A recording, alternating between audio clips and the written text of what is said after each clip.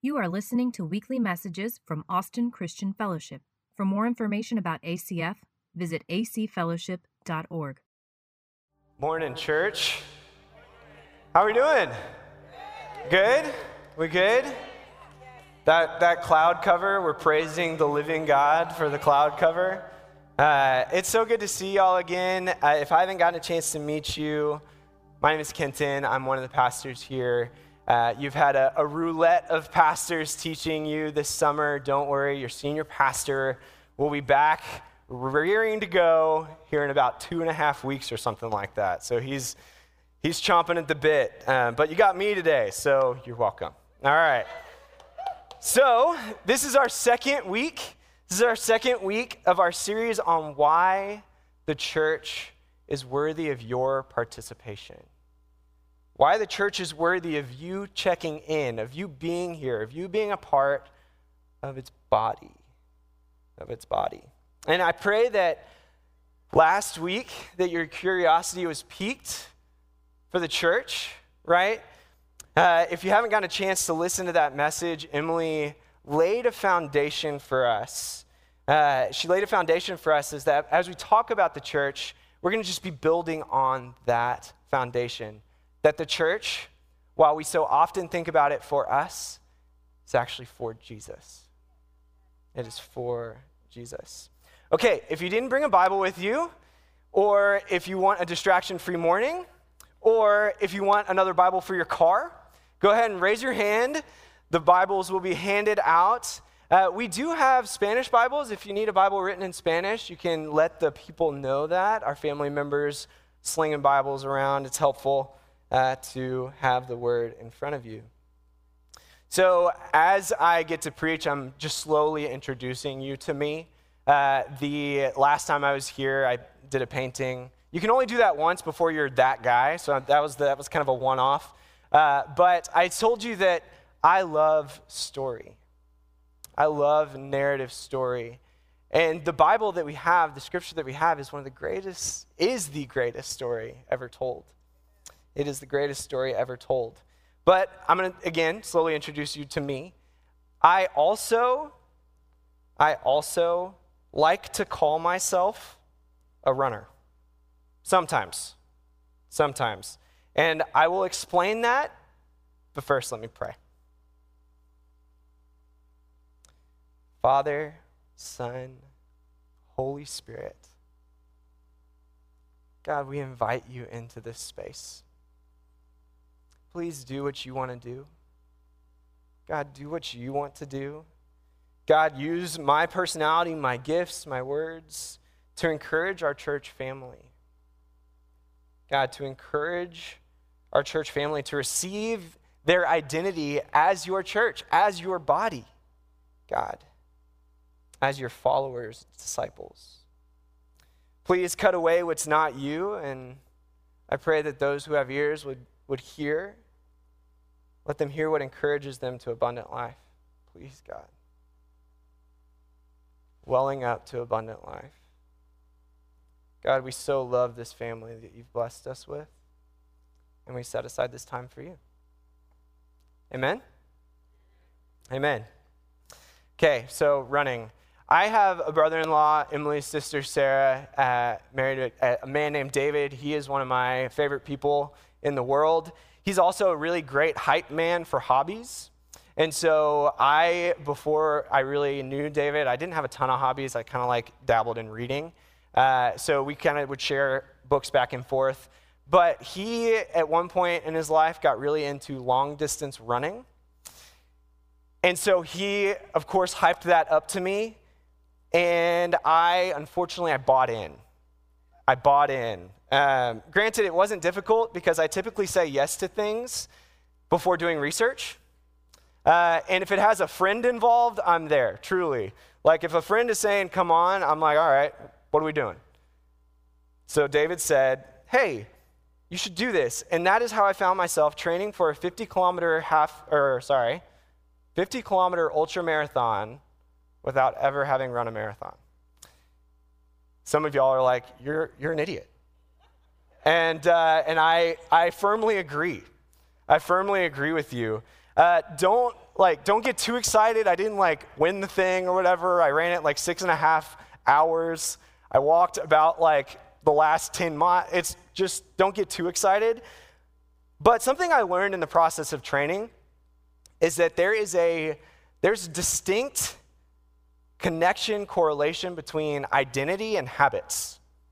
And a lot of language is out there these days. I feel like everybody has a new book or a new app on habits, right? Tracking how much water you drink, whatever. But it's the same thing as who I am dictates what I do. And so when I set out to be a runner, with the goal of running this stupid ultra marathon, I had to convince myself that I was, in fact, a runner. I had to take on the identity of runner. And so, unfortunately, what did I have to do? I had to go out and run, right? I had to go out and run.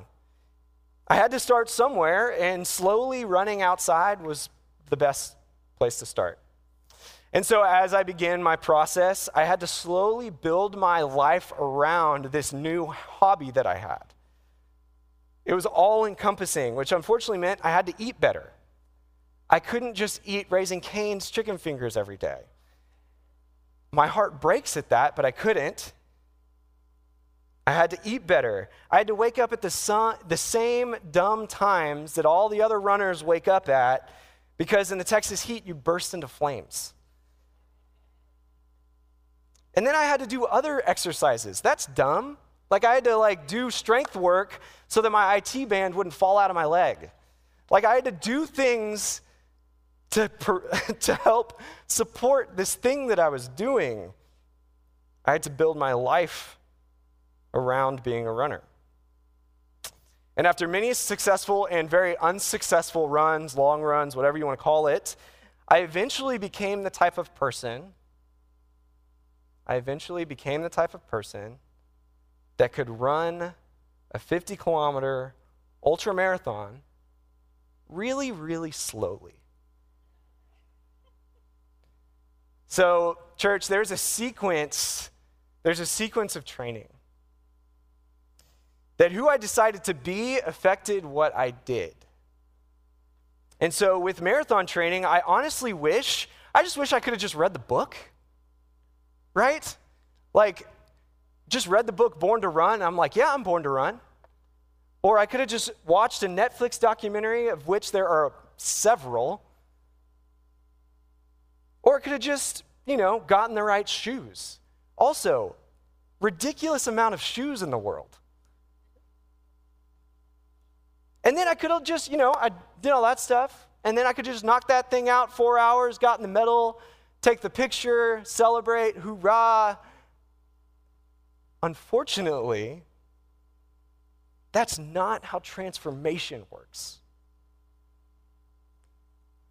See, information cannot lead to transformation alone. It can't. It's never designed to. And family, before I distract you with a funny story of my failed marathon training, I'm absolutely talking about us and our relationship with the church. See, if the church family is for Christ, which Emily so eloquently shared last week, then our identity as Christians, or little Christs, or in the language of Jesus, his followers, apprentices, disciples, his body, his friends, this identity must inform for us a way of life. This identity as his church must inform for us a way of life and who we eventually become. So to get our head and our heart around the identity in Christ that we have, we must first have a clear picture of the invitation. We have to have a clear picture of the invitation that he has gently slid across the table to us. And so to get that invitation, I want us to look in Scripture. So go ahead and turn to the Gospel of Mark. We're going to look at an encounter between Jesus and a wealthy man. It's found in the Gospel of Mark. John Mark, who interviewed Peter, a firsthand witness of Jesus of Nazareth, walked his life with him, one of his friends, one of his followers. And so we're going to go to chapter 10. It's up there. So we're going to go Mark chapter 10, starting in verse 17. I'm going to read to 22. Y'all just stay with me. It's a beautiful story. And I want to invite you into it. As Jesus started on his way, a man ran up to him and fell on his knees before him. "Good teacher," he asked, "what must I do to inherit eternal life?" "Why do you call me good?" Jesus answered. "No one is good except God alone. You know the commandments. You shall not murder, you shall not commit adultery, you shall not steal, you shall not give false testimony, you shall not defraud, honor your father and mother." "Teacher," he declared, "all these I've kept since I was a boy." Jesus looked at him and loved him. He said, "One thing you still lack.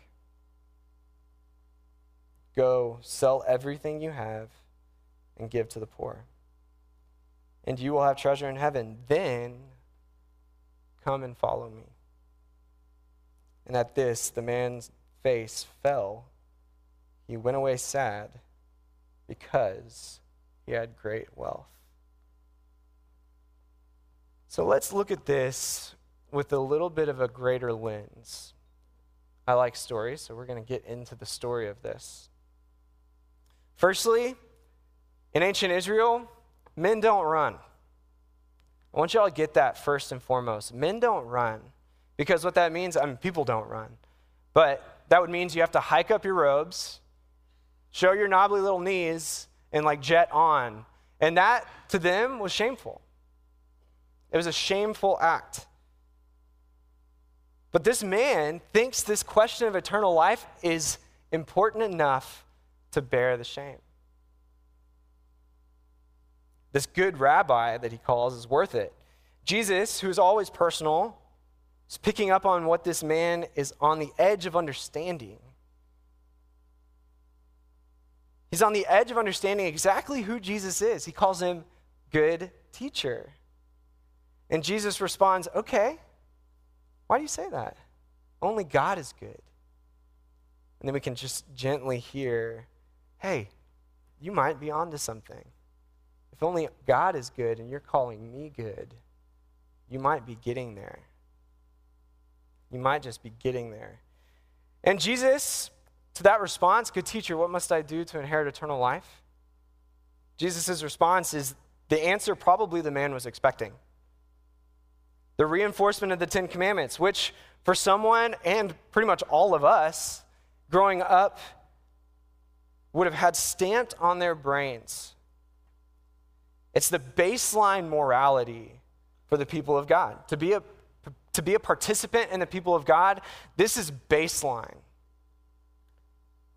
This is baseline. And that's his response. And he says, "I've kept all these things. Yeah, I haven't murdered anybody. That's pretty good. Yeah, I haven't lied. I've obeyed my father and mother." And Jesus, I want you to see, he loves this man. He doesn't immediately dismiss out of hand his religious obedience. He loves this man. He spent the entire Sermon on the Mount, Matthew chapter 5, 6, and 7, digging into the commands, saying that none of them will pass away. But he went deeper. He went deeper on these commands, a deeper spin on the commands of God's kingdom. Don't you remember? Hey, you may not murder. That's awesome. But if you have anger in your heart, you've committed the same sin. If your heart is wicked, you committed the same sin. Who cares if you don't kill anybody? So Jesus cares about God's command. So I don't want you to get that. And he cares about God's kingdom. And this man doesn't miss a beat. He's kept all of them since he was a boy. If you follow the rules, you're really good at telling people you follow the rules. Right? But I want you to see something. Our friend here, he's already realized that baseline morality does not lead to eternal life. He's already realized there's something missing with his eternal life. There's something not there. The river of living water is not flowing in him. Can I ask you, have you realized this? As a participant in church, have you realized that going through motions, sitting Sunday services, giving our 10%, doing all of those things by themselves, that they don't lead to abundant life? Have you realized that? This checklist of being a better person than your neighbor, which is, if we're all going to be honest, is pretty easy these days. It's pretty easy not to, hey, I don't get angry at this. I'm better than Schmo over here. Right? It isn't enough. And this realization is right where Jesus wants you. And this realization, right where Jesus wants you, just imagine in this moment realizing that, okay, all these things I've done don't add up. And Jesus steps into this moment and he says, hey, I love you. Hey, I love you. And love to Jesus is not like for us, like I love raising canes. Love for Jesus is, I love you. I sacrifice myself for you. And hey, I like you.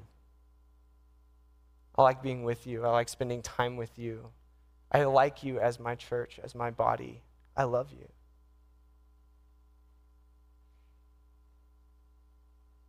Face open, heart full of care and grace for us as we seek the answer that we are all desperately searching for. And Jesus graciously says to this man, hey, there's something missing, one thing you lack from all your obedience and your religious practices, one thing you lack. Go sell all that you have. Give it away to those who don't have anything. And then your treasure will be in heaven. Your treasure is here, but I'm inviting you to put it in heaven. Jesus is so consistent. He said the word treasure so many times. He says, where your treasure is, there your heart will be also. Or store up for yourselves treasures in heaven where moths can't destroy or thieves can't steal. He says, I want you to stop caring about the treasure that you can see and start caring about the treasures that exist with my Father God in his space. Because that's the good stuff. Remember, only God is good. And then comes his invitation to this man. Come, follow me. Come, follow me. You can almost hear Jesus saying, hey, this is it.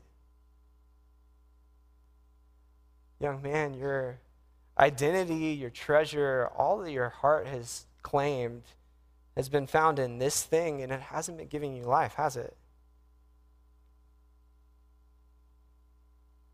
You know what will? I will. You want eternal life? You want the rivers of living water? I'll give them to you. I'll give them to you. Just become my follower. Just partner with me. Be my disciple, a member of my church, my body. And then you'll see what this life thing is all about. And it's not about proximity to doing the right things or the checklist on Sunday mornings or throughout the week. It's about nearness. It's about connection to Jesus. Remember, the church is for Jesus. Disciples are for Jesus, and he is where life is found, adventures found, good things are found. But the man walks away. He misses out. He forgoes the question that he originally asked because he has great wealth. Because he thinks this thing is worth more than this invitation. It's worth more than this invitation.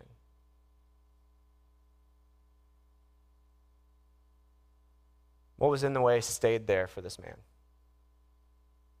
What was in the way of his participation stayed there.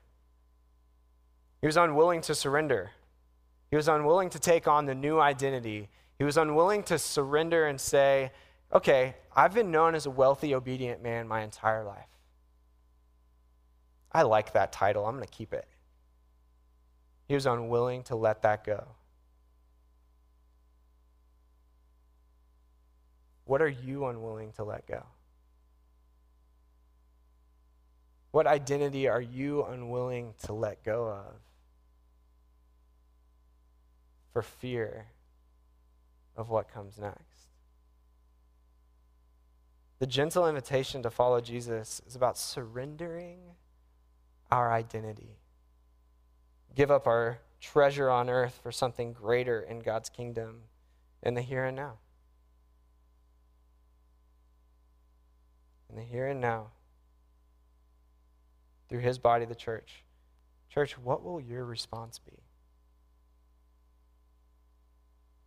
What will your response be? I'm going to invite our worship team up here because we're going to go into a time of response. But before you hear me say, sell all you have, before you hear me say that, acknowledge that this was a statement to one man in one scenario. But let me remind you that also Jesus wasn't after this man's treasure. You know what he was after? His heart.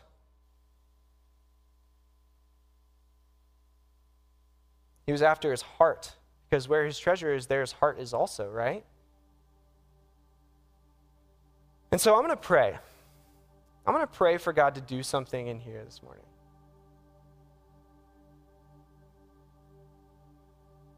I'm going to explain what's next after that, but I need to invite Jesus into this.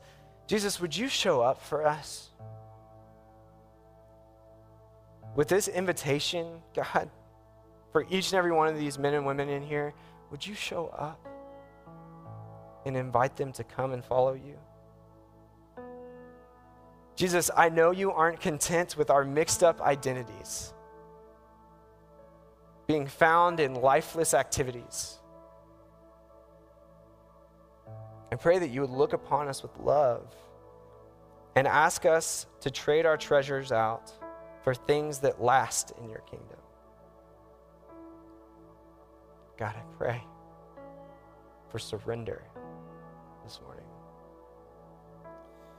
So our team is going to lead us through a song of Jesus' worth. And you received a rock on the way in. I'm nothing if not a visual person. And so before you throw them at me,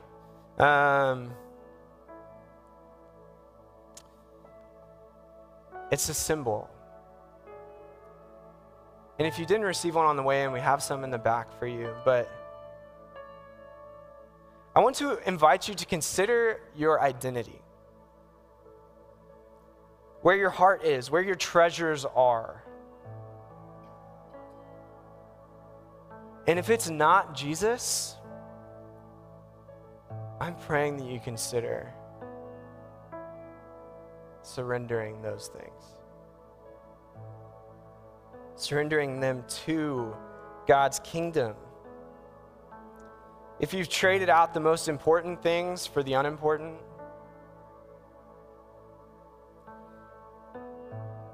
oh gosh, I pray that our lives would be firmly founded in identities with Jesus. And so no matter where you are in this process, if it's, I don't know about Jesus, or I'm following him, but I've kind of strayed a little bit, or you can feel your treasures be spent other places week to week. Or maybe you're sold out and fully in, your identity is 100% in Christ as his. I want you to consider making this an act of a commitment.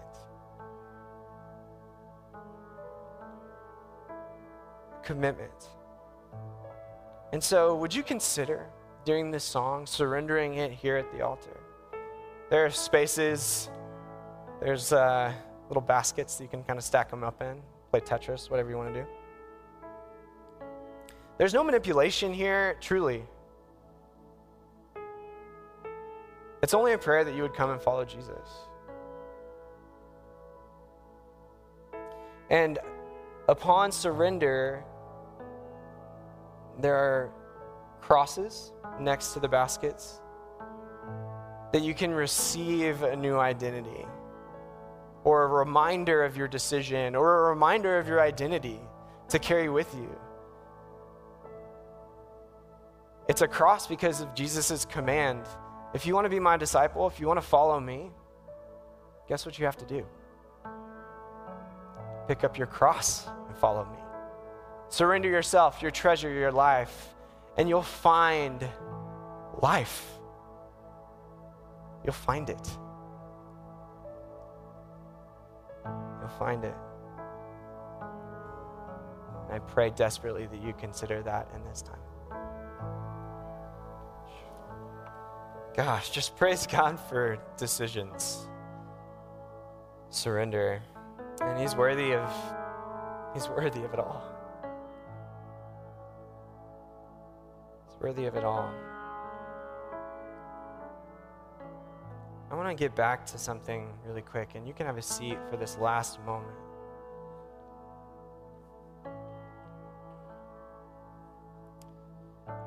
Remember, identity defines action. Who we are dictates what we do.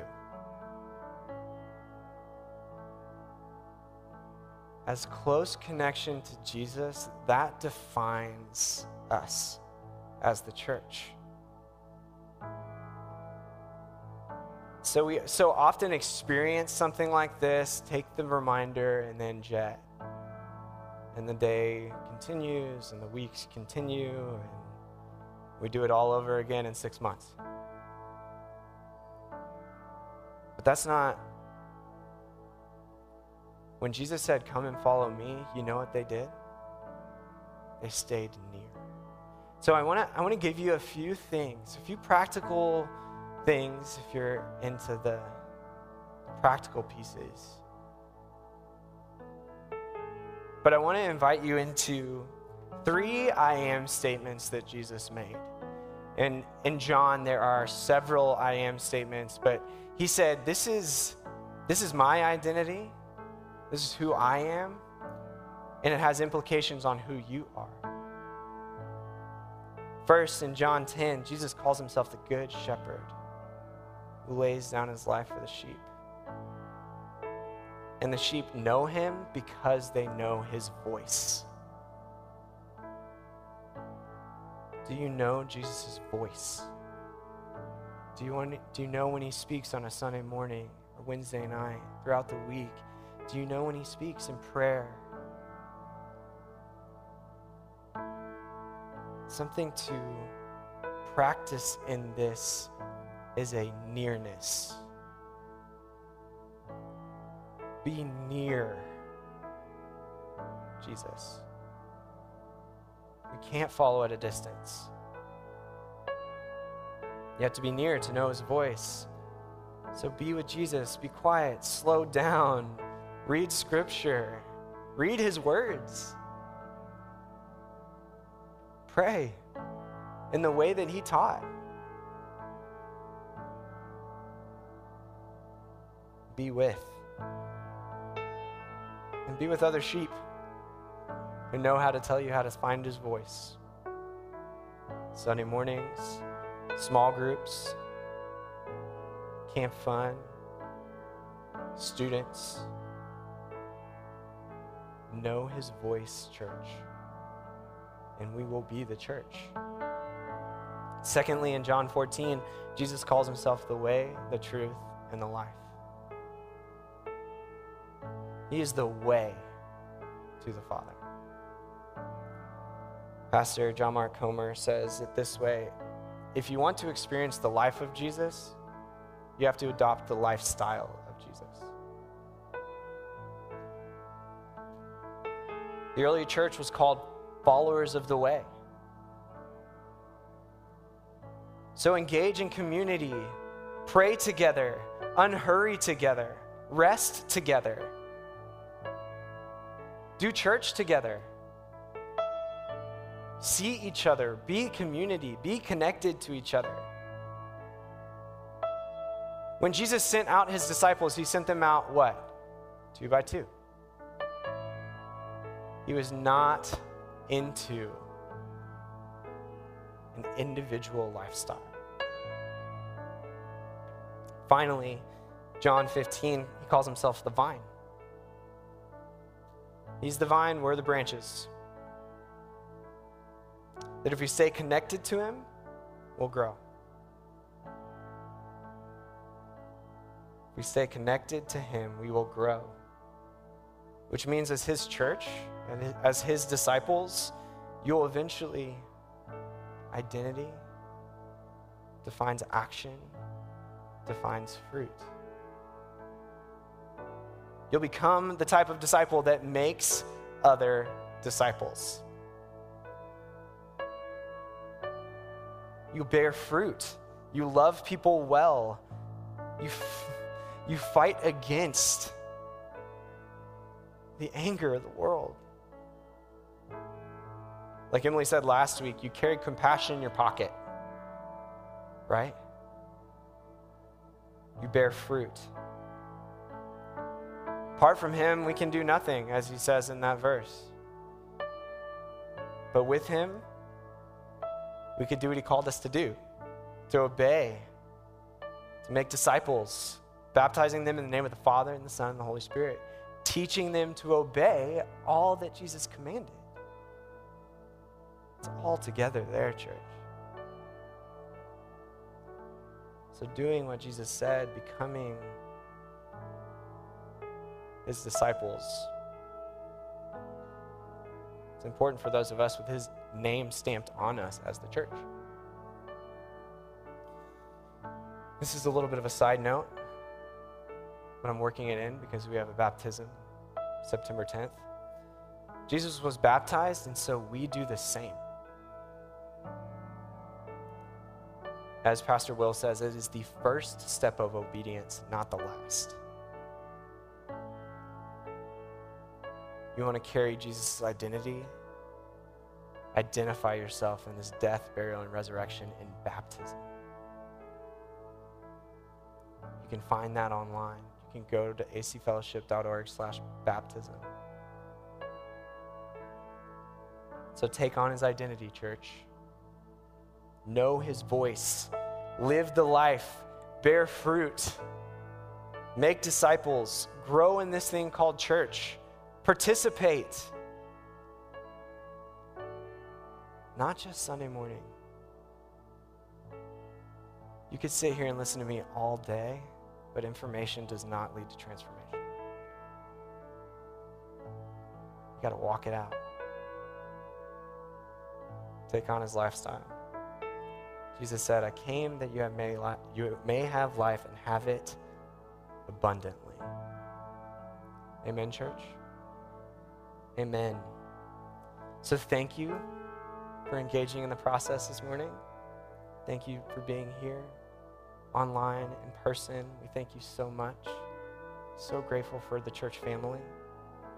Prayer partners will be here for you if you're processing through anything that we talked about. So go and live your identity as followers of Jesus. Amen.